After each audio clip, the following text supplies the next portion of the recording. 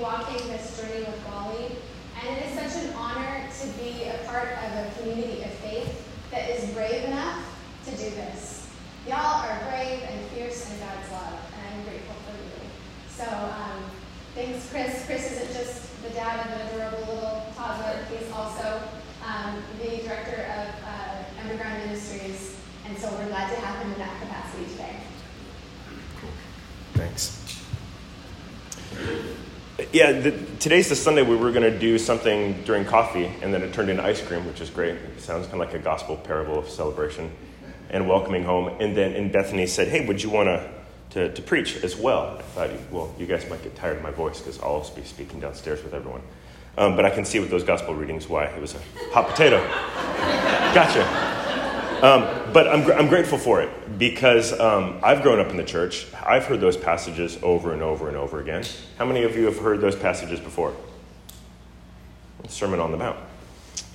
And I, wrestling with them, given the context of what I do, I work with folks who are locked up, and I love most of them. Some of them are real knuckleheads, and I have a hard time getting along with them. But most of them, it's my love and connection with them that's connected me with God's heart. And so in the context of talking about this today, the whole Sermon on the Mount, I just saw it from the backside, and I want to share. Maybe you all can see it differently with me as well. So right there in those passages in Matthew 5, 21 through 37, a lot of stuff's covered. We've got some murder, adultery, divorce, fraud, offerings at the altar. We've got courts, punishments, debt, collectors. I'm like, man, the Sermon on the Mount is full of everything I deal with every week. I hadn't thought about this. And normally when I hear those kind of turns that Jesus is making, right? You've heard it said, murder, not cool. But I say, even if you're angry in your heart. And normally how I think I've heard that, maybe the logic you've all heard it with me as well your whole life is, okay, this is bad, y'all suck, but everyone else who thought you didn't suck, you suck too. Is kind of a way that can hear it like, this is bad, but even in your heart is bad. And so it kind of doubles, it's like raises the bar, kind of doubles the condemnation in a lot of our hearts. Does that make sense? I'm sorry if saying suck is a bad word. I've heard even worse ones in the prison, so my standards are a little off. Okay, and so I think there's a leveling of the bar, right? But I think normally if we come with an imagination that God is judging, and Jesus sounds pretty harsh here. It sounds like bad news, actually. Like, well, I at least like the idea that maybe I can do good and not be condemned. But now it sounds like we're all condemned. And I grew up in a pretty, a certain theological tradition where it's definitely who God was. Does anyone relate to that kind of a message when you hear this? Like, hey, you thought you were okay? Nope. And I wonder if what Jesus is actually doing is he's taking a really harsh hammer and he's just hammering away at that wall between us and them. That's already in there between us, that says, hey, we're cool, and they're not. And that's a scary wall to have that. I mean, most walls are scary to have broken down. Because now if we're all in the same pool of being bad or being screwed, that's really bad news. But if Jesus is saying y'all are screw-ups, how does Jesus treat screw-ups? We've got 4 gospel accounts, forensic accounts of who this guy hung out with and what he did with them. How did Jesus hang out with prostitutes? What did he do with them? What about tax collectors? They were terrible. They would take their cut and they would extortion your family and terrify you. They would sell out your kids to the Roman guard like that. He hung out with these guys, and what did he do with them? He shared meals. What else? Forgave them. Talk to them in public? Yeah, so if Jesus is saying to the religious folks, hey, you are on the same level with these guys, and I love these guys.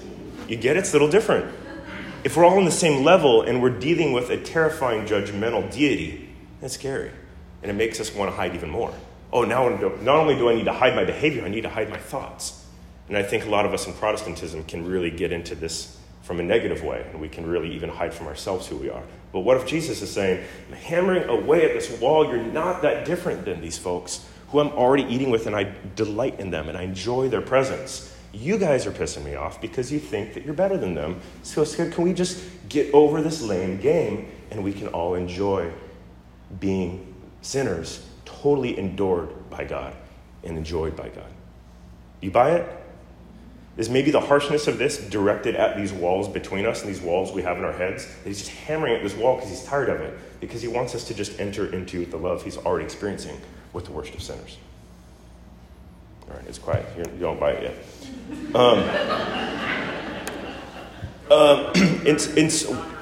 What's that? We're Lutherans, it's not your fault. It's all right. The Reformation had its perks and it has its downsides. What's happening here is I think Jesus is inviting us into kinship with those on the other side of the law. And that's part of what's happening here with the Sermon on the Mount. I liked how Bethany a few weeks ago, she was up there. We could illustrate with something's important up on a mount. But if in a Jewish audience, when they hear about teachings on a mount, what are they thinking? Moses and the Ten Commandments. Right, and then all those murder, divorce, adultery, those come from where? Right, and so that the writers of Matthew's Gospel are the most attuned to Jewish tradition. And they're setting Jesus' teaching as the new Moses. So they're saying, this is the new teaching on the Mount. And Jesus is saying, you've heard this. It's a really nice understatement to be like, central part of your scripture. He's just treating that gently as like gossip that we're done with. You've heard this, but I say. And so this is the new Moses. This is the new Sinai. These are the new commandments. Is hammering away at these walls. And he's inviting us into a new kinship, I believe. Is there a slide with them? Okay, oh, that's the title piece. You like that picture? My friend drew that on the wall. He sells oil paintings in Vancouver galleries now. But he drew that on the wall in an apartment we used to live in. Can you go back? Go back. One more. Troy's drawing. I love that so much. I framed it. I took a picture, and it's framed in my office right now. And I love it. I wanted to get a tattoo of it, because that's what I felt, is that there's this fierce, loving embrace of those who are suffering, hurting themselves and others. And the closer I get to that mess right there, the closer that invisible love of God's Spirit that I want when I sing worship songs, that I want when I go on prayer retreats. Like, I want to get close to that love, and that's been my experience going into the jail. And so I want to give you this quote. Let's jump forward again. Sorry to make you do PowerPoint acrobat. Is this quote by Father Greg Boyle. Does someone want to read this nice and loud? I'll try and do it. Okay. The truest measure of compassion lies not in our service to those on the margins, but in our willingness to see ourselves in kinship with them. Can someone else read that? Let's hear it 3 times, 3 different voices. This is new for us. The truest measure of compassion lies not in our service to those on the margins, but in our willingness to see ourselves in kinship with them. One more from the back. The truest measure of compassion lies not in our service to those on the margins, but in our willingness to see ourselves in kinship with them. So Father Greg Boyle, he works with like 30 years of most gang members in the Los Angeles area. He's a real hero of mine. And I like that, because even service can still have that us or them. It's just a nicer us and them, right? Like, hey, you're kind of a mess, and you're so broken, and we want to help. Or we want to be of service. But there's an even riskier thing is when we see ourselves in kinship.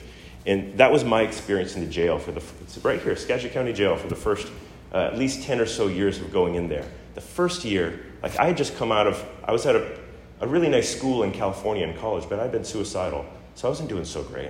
And that was a nice wake-up call that my grades were all right, but I wasn't all right.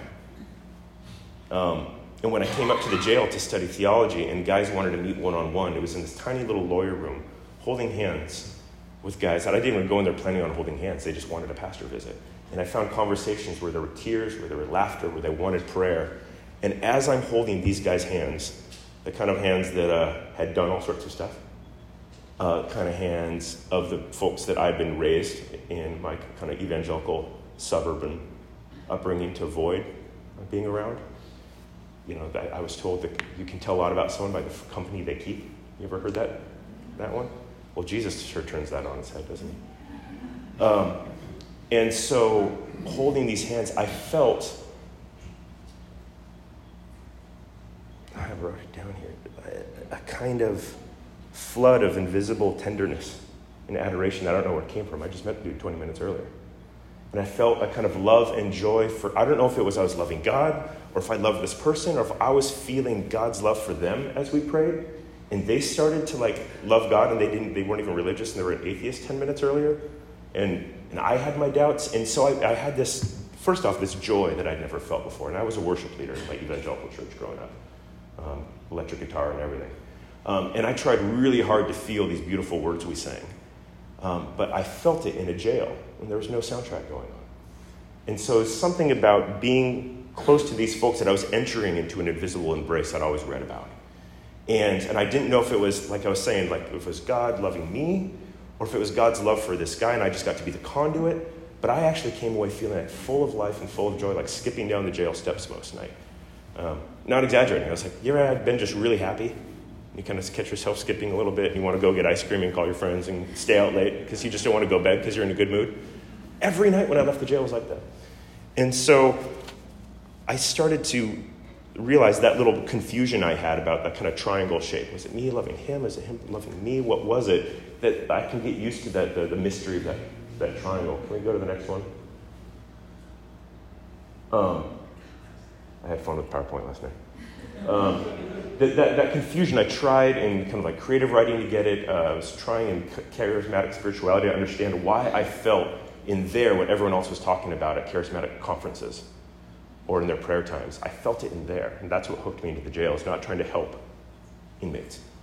Let's go to the next one. And so I'm getting more comfortable with kind of mystical art that lays out, maybe this is not just the Trinity, meaning Father, Son, Holy Spirit. But what if that's the shape of all divine love? Because later on, Jesus talks to his disciples in John's gospel about, I want you to be in me as I'm in the Father, and the Father's in me, and I want you to be one. And he kind of creates that new triangle. But it's not Father, Son, Holy Spirit. It's like Father, Jesus, us. You with me? And so you can kind of find these triangles everywhere as if just one-to-one love is really not how God works. But it's always getting wrapped into kind of a bingo thing like this, where the circuit of love starts flowing. And I wonder if that's something we can start not being surprised by, but seeking. And so I want to push you into our main metaphor we always use with Underground Ministries, which is the Lazarus story. We frame what we do in Underground Ministries as practicing resurrection.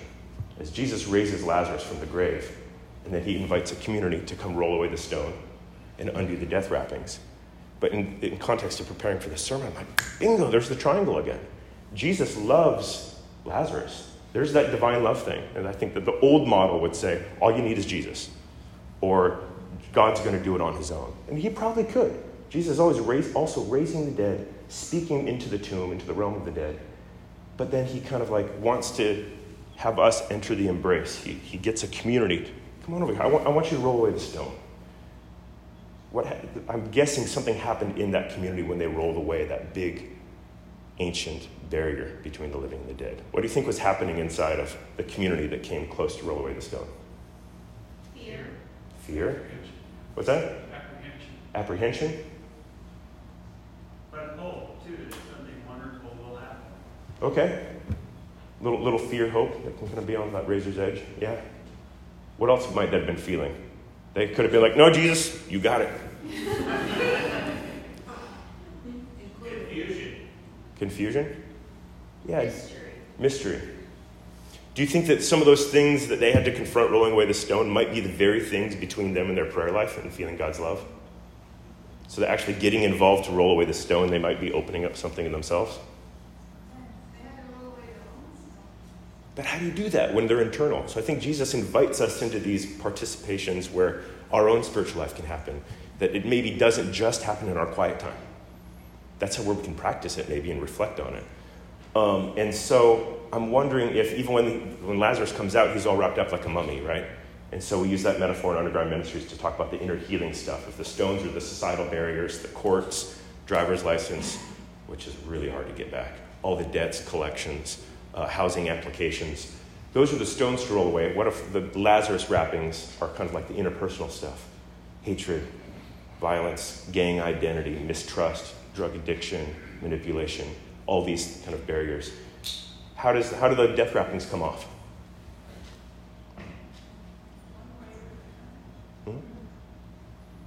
Sorry, this is kind of a pop quiz. That wasn't on the reading today. It's in John 11. What's that, Char? Oh, I just said one layer at a time. One layer at a time. And he invites the community to do it. He doesn't say, hey, Lazarus, come on, let's get that off. We don't need that anymore, man. He invites the community to get even closer. It's like, we rolled away the stone. Now we got to get close. And you smell him. And you see his eyes start to emerge from under the layers. Imagine something happened in them as well. And so I wonder if that triangle is how God works, that he invites us into entering that embrace. He already loves Lazarus. He wept. Jesus publicly wept. He loves this dude. He wants to move heaven and earth and stones in the realm of the living and the dead because he wants his body back. He says he's his friend. He wants his body back, but he wants to get us into that embrace. And so I wonder if that's what's happening in the Sermon on the Mount. Is he saying, I want you to enter my kinship that I have with some of the worst sinners in this community. And I want to roll away the stone of these old ways of thinking so that you can step into this embrace, like my friend Troy drew on the walls. On the walls, someone said during the children's sermon, she leaned over and whispered to me when we were talking about drawing on the wall, she's like, my son did that, but he did it underneath the tables. And he signed his name. And I thought, that's so perfect. That's what church people do. We do the same stuff, we just hide it better.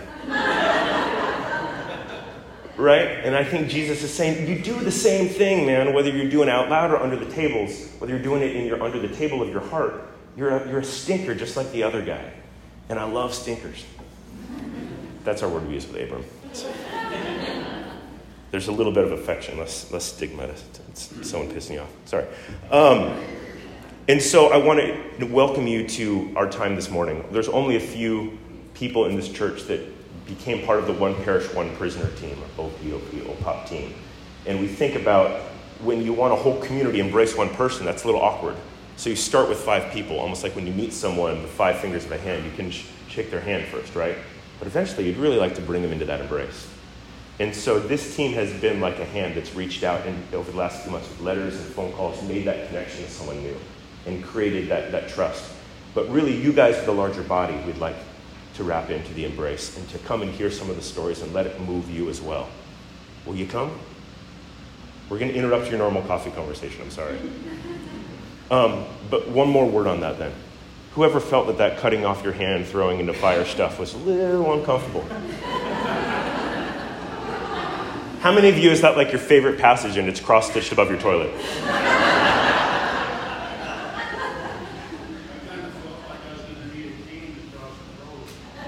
What's that? What if this? And I need to go back and read the commentaries and play with the theologians in the Greek. But normally, God gives you the insight first, and then you play the theology game to realize you're not crazy.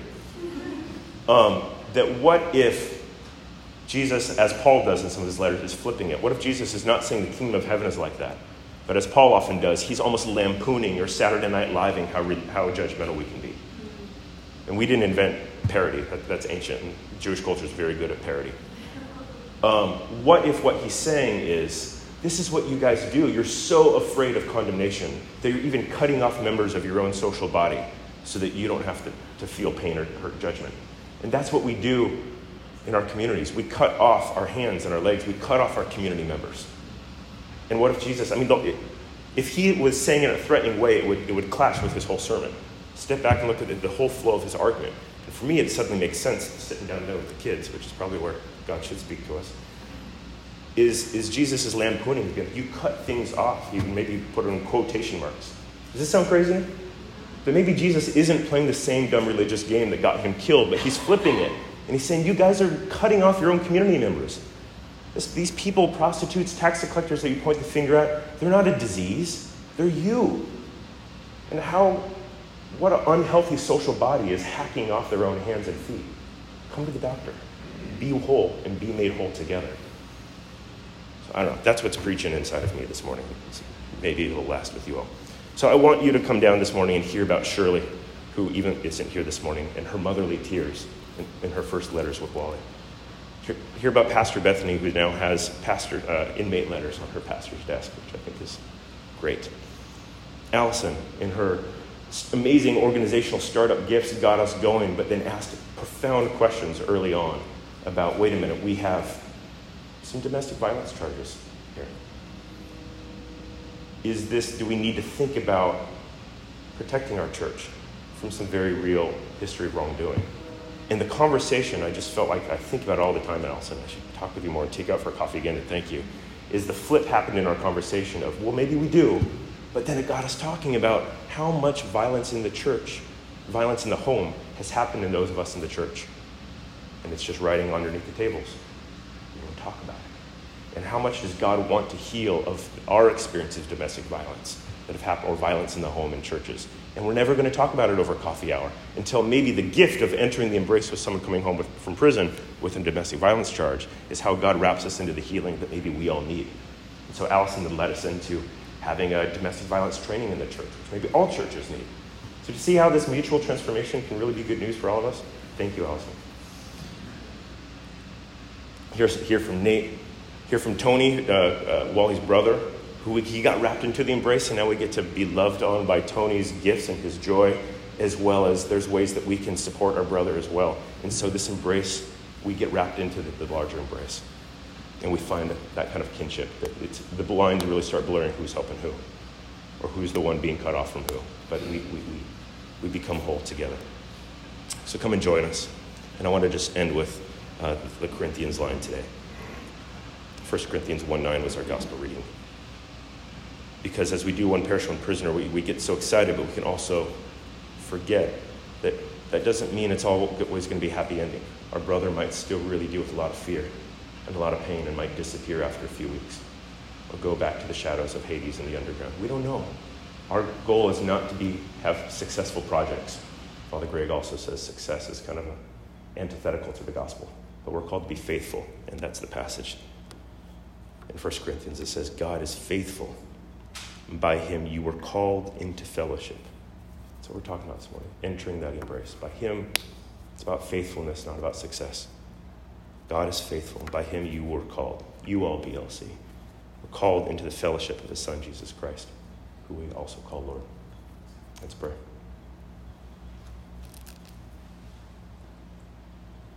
I just want to give some quiet for God to talk to you.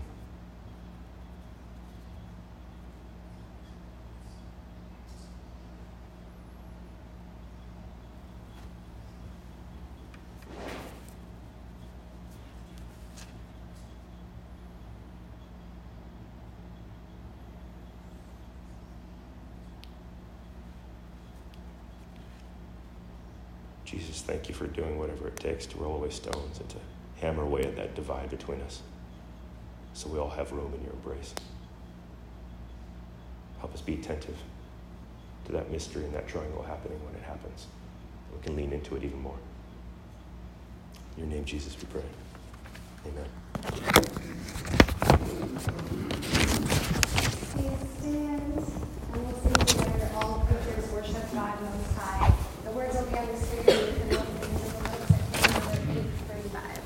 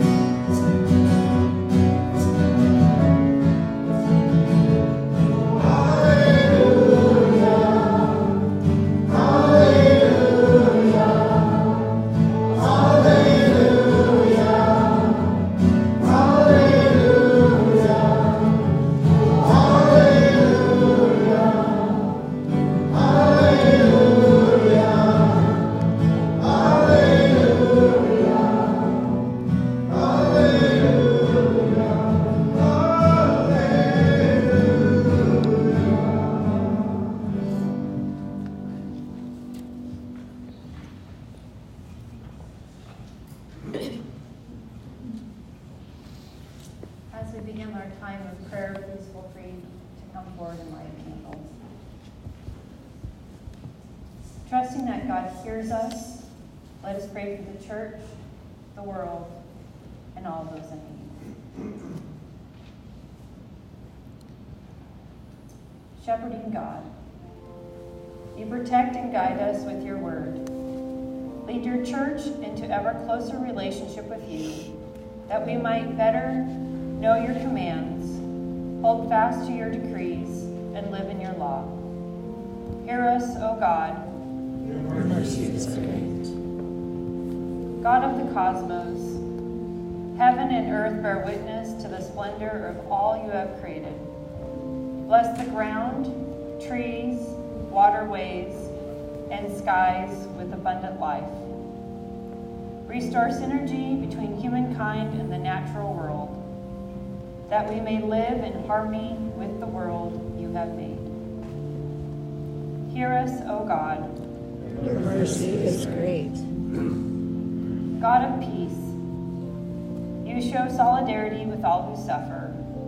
Bring an end to violence, war, discrimination, and all other forms of deadly hate, that we may experience your love through the power of justice. Hear us, O God. Your mercy is great. God of hope, you provide bountiful for all people. Use our lives to alleviate global injustice and eliminate poverty, that all benefit from the abundant gifts you pour out to your people. Hear us, O God. Your mercy is great. God of growth, you nurture this community, cultivated in us a spirit of service to one another, and bless us in the ministry we share, such as OPOP, the Border Crisis Team, and all those other ones we list in our heart word. Hear us, O God. Your mercy is great. For what else do the people of God pray for? People traveling.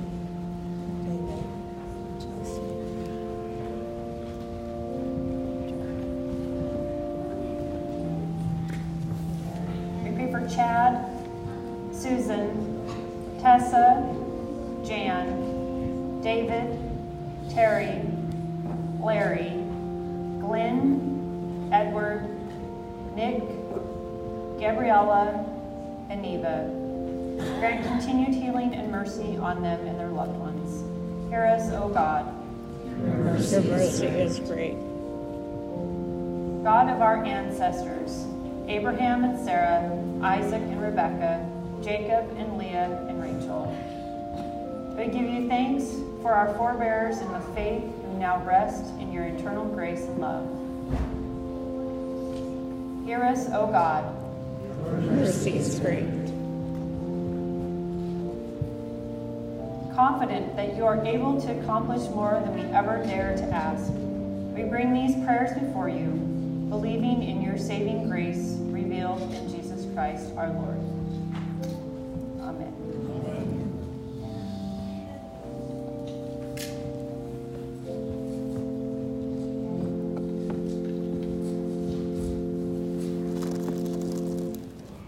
The peace of the Lord be with you always. And also with you. Let us give signs of peace to one another.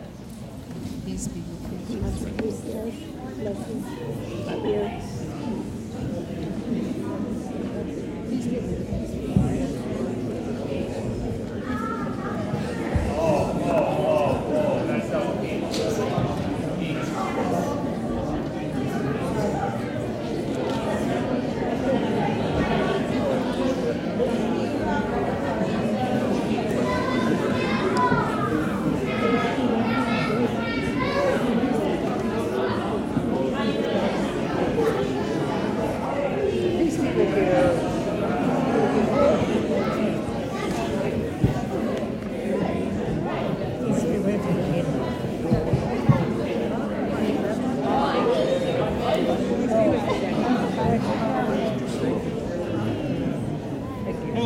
with you. Love you.